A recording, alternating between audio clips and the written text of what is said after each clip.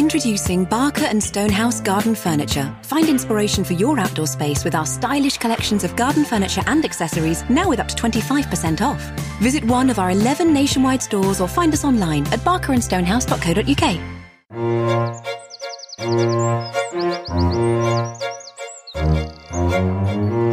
Hello and welcome to this very special edition of the RHS Gardening Podcast. My name is James Alexander-Sinclair and I'm going to be with you the whole way through.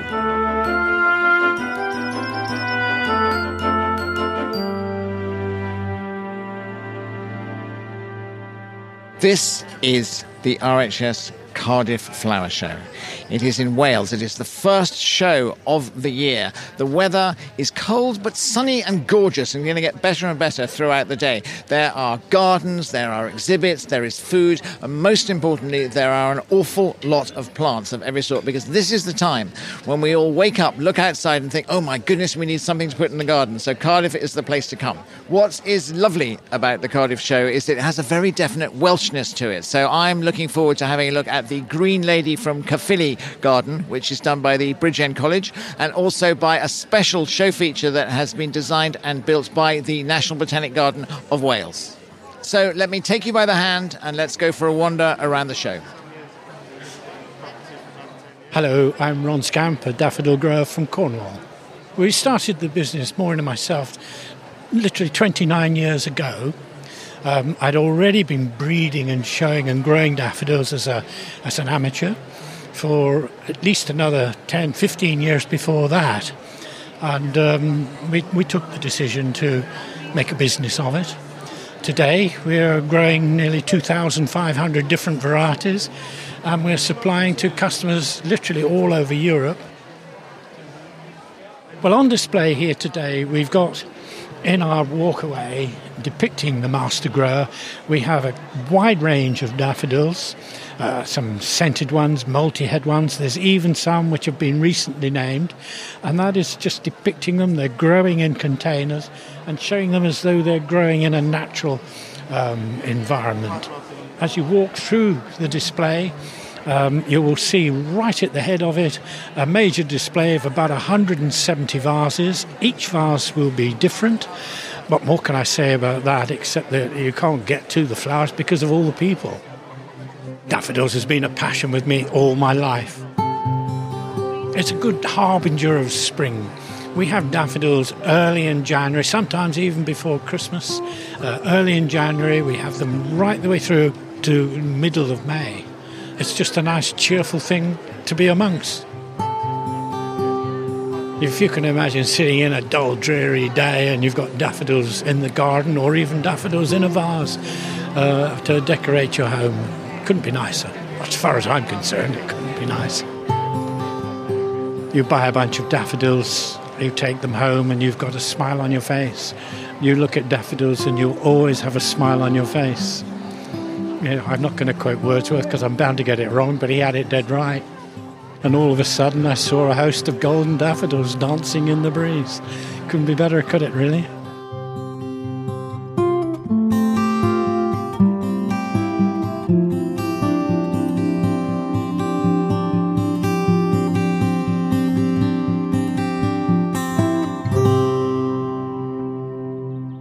My name is Caris Evans and I'm the Communications Officer at the Wildlife Trust of South and West Wales. We are stood in a giant nest. Bird numbers have declined a lot in Britain. There's a few reasons for that. One is climate change. Another is just loss of habitat due to overbuilding or roads, that type of thing. So they're just losing their habitat. So we really want people to do things in their garden so that they've got somewhere that they can live.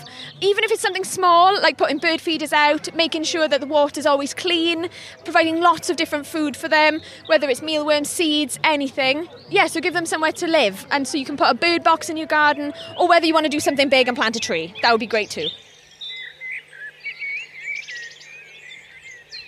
So I'm Mark Matthews. I'm a trainee horticulturalist at the National Botanic Garden of Wales with the Professional Gardeners Guild traineeship. Okay, so I'm stood in front of Garth. You enter the garden on a gravel path and you go through I'd say about 7-foot arch, and You head forwards through into the garden. On your left-hand side, there's a secluded seating area in front of a solid log wall with a clean face. Behind the log wall, you'll find moss, polypodium ferns and some shuttlecock ferns behind, with some more woodland plants. You've got some birch behind there, some polygonatum, some hostas, and a few other different types of plant. As you bear around to the right, you'll see a second secluded seating area which cannot be seen from the first seating area, hence you get a bit of privacy. And the second bench is actually surrounded by an exocorda that not only provides you with a bit of shade and a bit of feeling of being secluded, but it also is covered in flowers at the moment, which is beautiful. And both of the benches point towards our main feature bed, which has a variety of plants from a woodland setting. And then we've got a nice surrounding of trees which make the garden feel more secluded.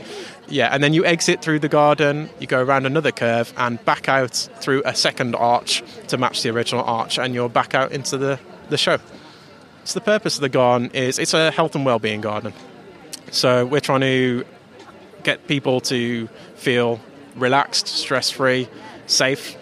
The garden is actually going to have a second life because it's going to be transferred to Morriston Hospital in Swansea, where it'll be used by visitors, patients and the staff as well, actually. It's important for them to have somewhere to sit and be calm, and they must have such a hectic job, feel so stressed. And one of my friends is a doctor at Cardiff University Hospital, so I know it's a full-on job, so it'd be nice for somewhere to sit down and relax. Yeah, I suppose you're going to feel drawn and have a connection with the bits that you were most involved in. So I was quite involved with the construction of the log wall behind one of the seating areas, and I actually really enjoyed getting bits of moss after it had been built, getting bits of moss and some polypodium ferns and shoving them in the gaps on the backside. We've got a nice clean front, but the backside is all planted up, and I really enjoyed doing the backside of it with all the ferns. It just makes me feel really happy. My name's Anthony Davis, and I'm one of the HND students of Bridgend College who is constructing the Green Lady of Caerphilly Castle. The Green Lady was a ghost called Princess Alice, and she haunts the Caerphilly Castle because her husband, Gilbert de Clare, conspired to murder. So then she collapsed dead then because he killed her lover. So then she decided to haunt him then, and that's why it's believed the story that she haunts the castle. They reckon people have seen her, within Caerphilly. They reckon she was beneath the moat and she used to come out to haunt people, but never know, some myths have come true, haven't they? She's a ghostly figure who's scary.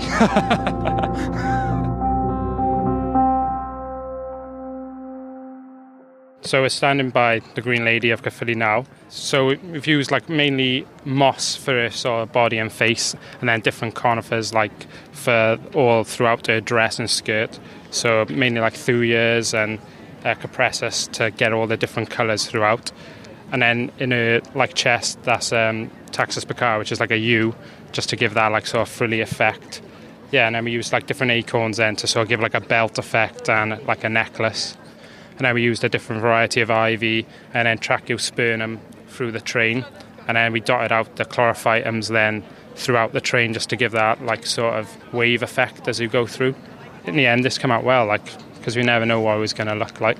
And the castle is the Leaning Tower of Caerphilly, which is quite an iconic part of the castle because it leans more than the Leaning Tower of Pisa, because the Leaning Tower of Pisa is 7-inch lean, whereas the Leaning Tower of Caerphilly Castle is 14 inches. So that's quite an iconic piece.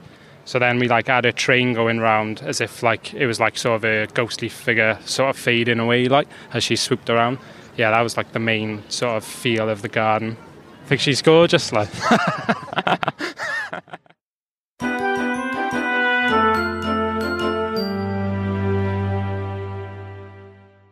A first for the RHS Gardening Podcast, as we're going to be answering the gardening questions of visitors here at the RHS Cardiff Flower Show. So without further ado, we're going to enter this rather wonderful tent and join our panel on stage.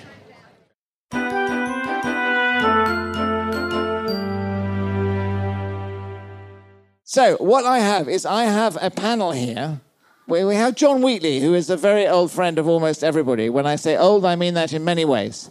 John Wheatley is an RHS Council member and a member of the Tender Ornamental Committee and many, many other things, and is deeply distinguished, although a bit short in the hair department. Then we have Jane Lindsay from Twinings Nursery, who Twinings and in two ways, Twinings and climbings all go together.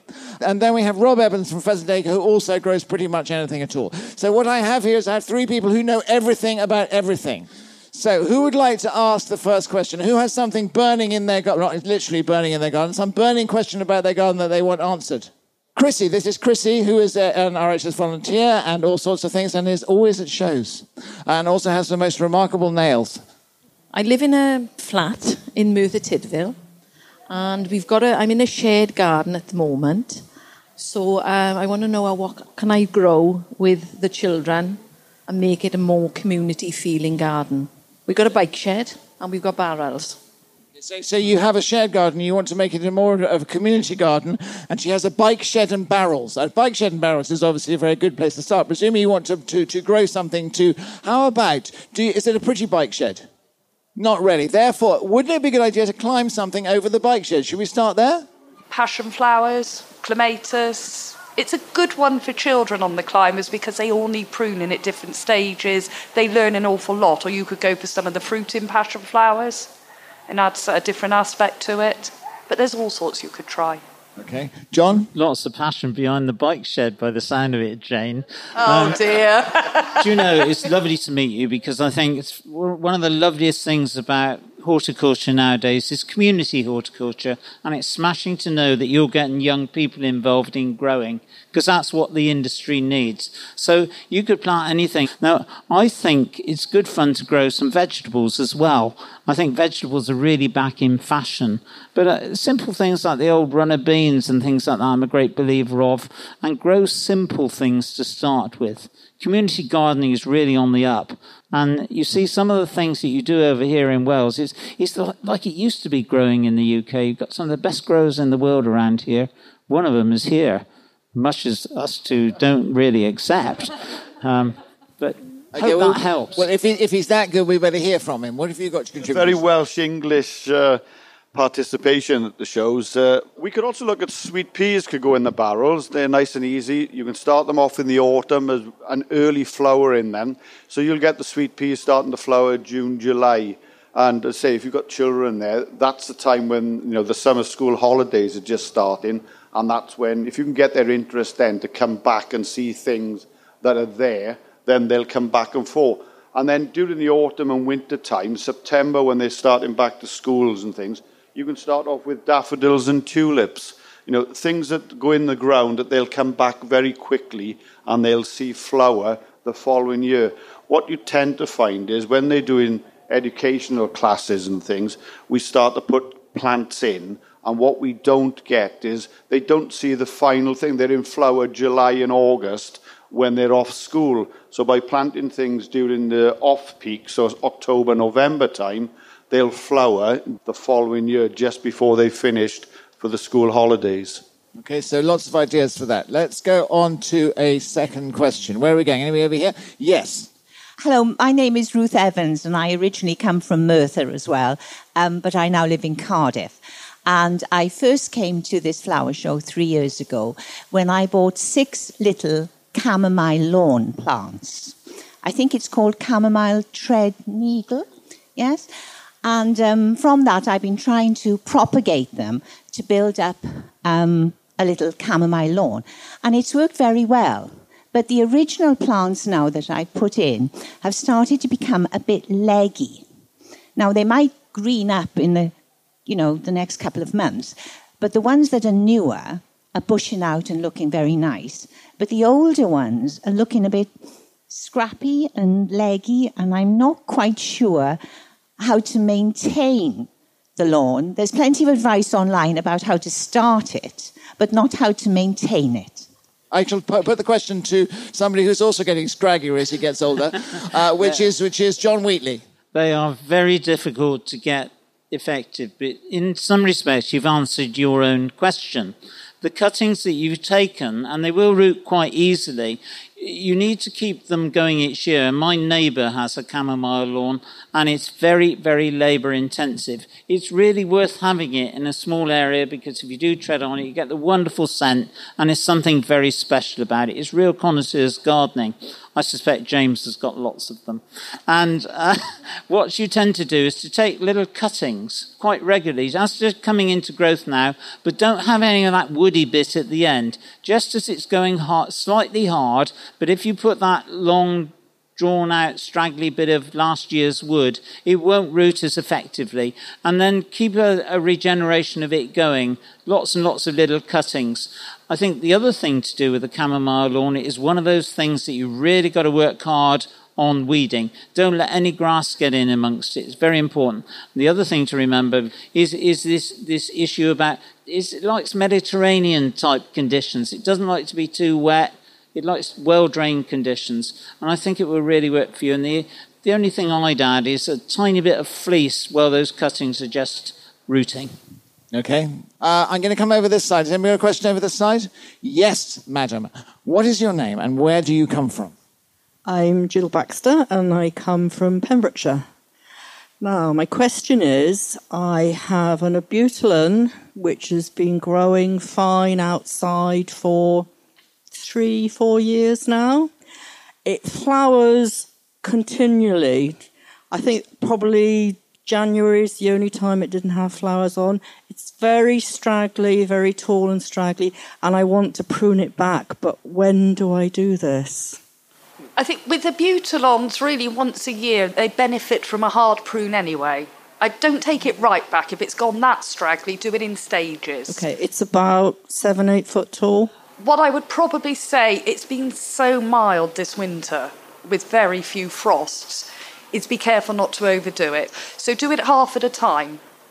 Prune the first half back. When that starts to reshoot, then prune the remaining half back. Okay. If you do it very hard straight away this time of year, the plant goes very dormant, and with a frost or with an extraordinary amount of rain, it can really affect it. So do it half at a time, you should find then. But each year do give it a good prune, because once they go straggly, it's a devil of a job to get them back.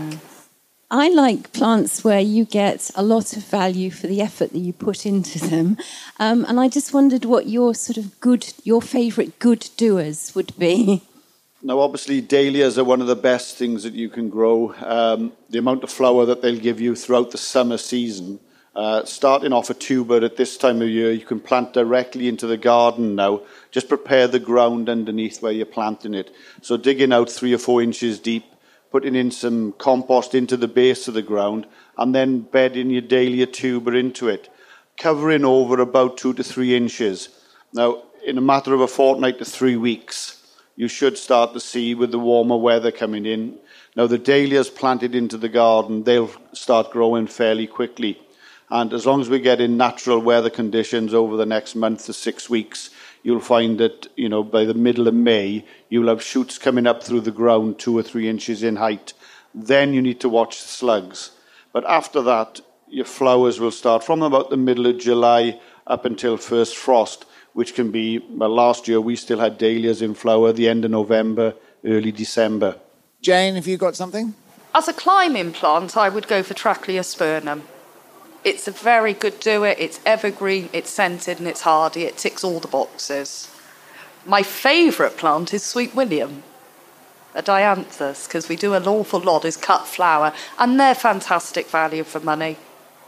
Late April, May into June, they will self-seed, and the scent on them is delightful, absolutely beautiful. John? I would have done dahlias. But you can't now because he did it. But I was hoping he was going to do leeks and daffodils, which he should have done. But there's a plant that I think has got a great future, and with global warming, it's getting much warmer up in areas like this, you can grow it. And those are the agapanthus. They're a wonderful range of agapanthus about nowadays, and they really are almost bomb-proof. And I think if you get agapanthus and blend it with that beautiful Verbena bonariensis, you get the 2 different colours above each other. But there's so many plants now that are so fantastic. I would have said agapanthus is good value for money. And if you go to places like New Zealand and you see it being used as a substitute for grass, the Peter Pan and the streamliner types are the ones to get. Right, where am I heading to now? Marlene Baker, and I'm from Bristol. And I've got a bougainvillea which flowered initially for the first 2 or 3 years, and since then it hasn't flowered at all. It grows vigorously, lovely leaves and trailings, but it doesn't produce any flowers. Should I get rid of it and replace it with a new plant? No, there's no need to get rid of it. Is it pot grown? Yes. And what size pot have you got it in, or have you potted it on? It's 12 by 12 and it's about 2'6" tall. Any of the conservatory climbers or bougainvilleas, it's very important not to overpot them. Are you feeding it? Probably not enough. No, I was going to say it's probably best just to throw the feed away for a couple of years, because that's what's encouraging the lush foliage and not giving you the flowers. Bougainvilleas, a lot of people think they need extraordinary amounts of heat, but they will actually come through in a cold greenhouse or cold conservatory quite happily. But that root must be tight for the winter. Probably if you put it into too large a pot, there's a lot of fresh compost in there that will already have a lot of feed in it. So as you're watering through the winter months, it's still trying to grow, giving you lots of lush. It's not putting on any root growth. What you must concentrate on in the first place is to get that root established in the pot. They're not greedy feeders. Generally, with anything tropical, just look at where they come from naturally in the wilds. They're not looked after. They're in poor soils. And you really have to recreate those conditions. And it should be back to flowering for about 8-9 months of the year. So harden it up. Thank you. Should I prune it now? You can trim it up. Be very careful if the foliage is very lush on it. Just trim it lightly. I would probably wait a couple of weeks before you do that. My name is Barbara. I'm from Cardiff, just outside of Cardiff. I have bought a Edgeworthia chrysanthemum about 10 years ago. It is still a stick with 2 leaves on the top. A friend bought one at the same time. Hard work. Well, a friend bought one at the same time, who I see regularly, and she informs me that hers is wonderful. But hers is in a pot. I actually planted mine, so can I dig it up and thrash it or something? They hate disturbance, hang on, just one Jane? second. When you say she informs you that hers is doing well, do you know that? Or is she... Okay, that's fine. That's all right. Yes. Edgeworthias. Well, it's a fabulous plant. It's a bit like, Daphne? Now, Edgeworthia is a sort of creamy plant which produces the flowers at the end of the shoots when there are no leaves on it. And allegedly, yeah. Well, it's always a good idea, and we're all in nursery business. When you buy it, remember where you buy it from, keep the label, put it on your iPhone, and then take it back to the nursery, and they should give you a new one if it doesn't grow, as long as you water it properly.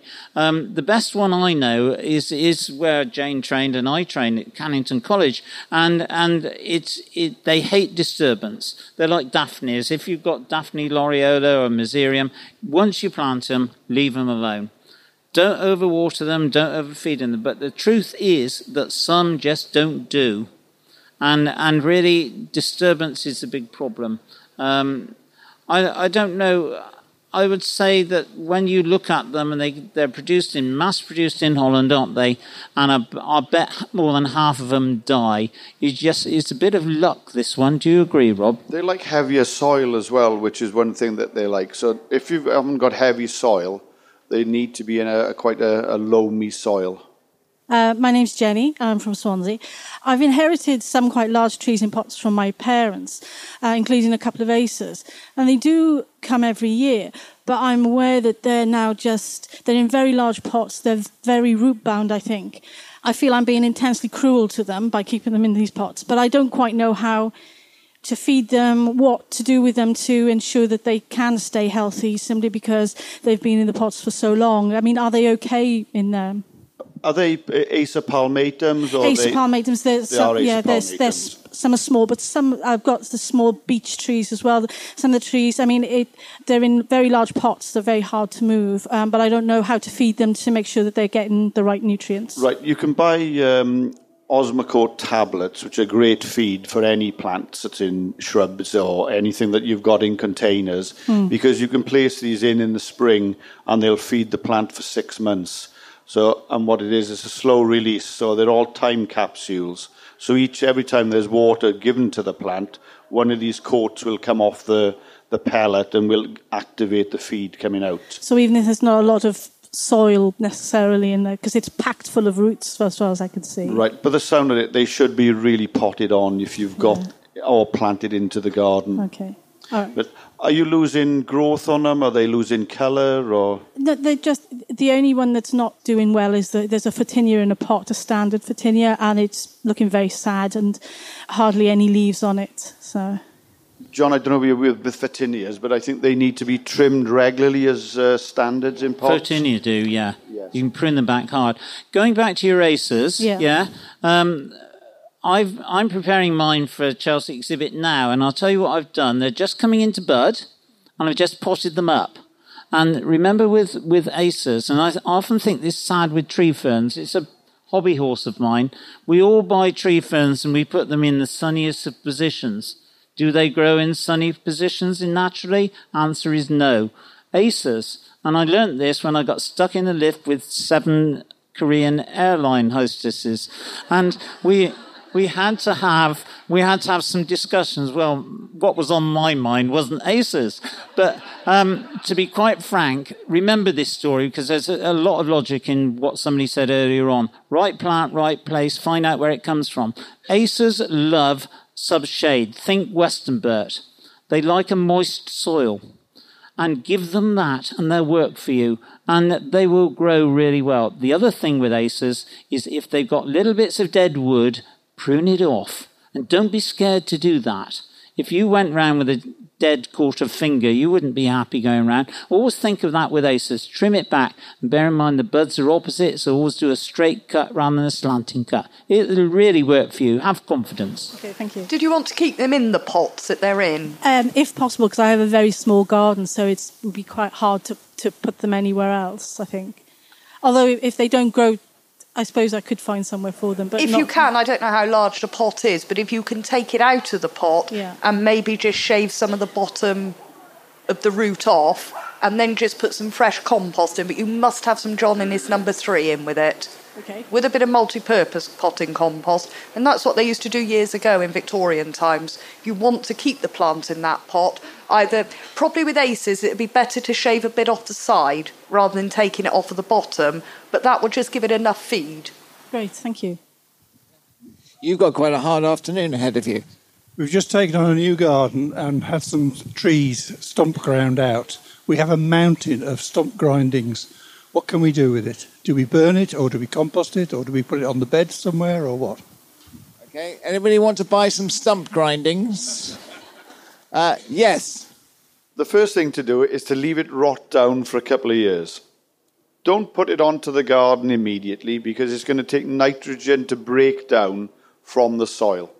So the best thing to do would be to put it in an area where you're not going to use, keep it there for a while until it starts breaking down, turning it over on a regular basis.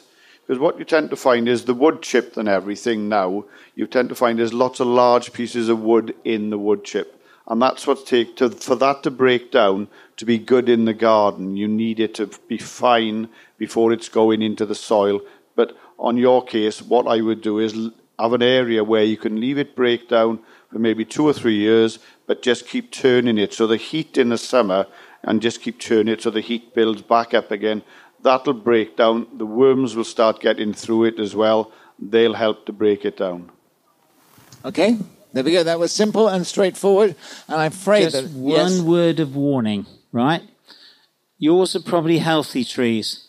Anyone beware of taking wood chips from trees that have been stump gobbled that you don't know where it's come from. Because if it's got armillaria or any of the other butt rot funguses, then you can import it into your garden. As long as it's healthy trees, then reuse it. But always try and find out where it comes from.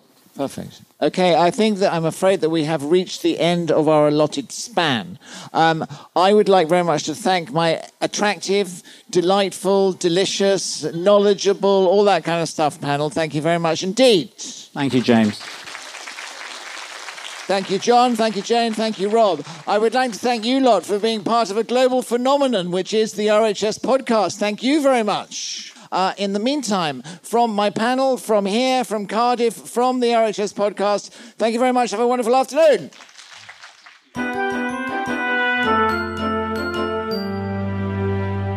So I'm afraid that is all we've got time for from Cardiff today. You can find links to more information about all the problems and topics discussed on our programme page at rhs.org.uk/podcast. And you can also listen to all the previous episodes of this podcast on there too. Plenty to keep you entertained in the potting shed this summer. So, until next time, from me, James Alexander-Sinclair, the panel and the audience here in Wales, goodbye.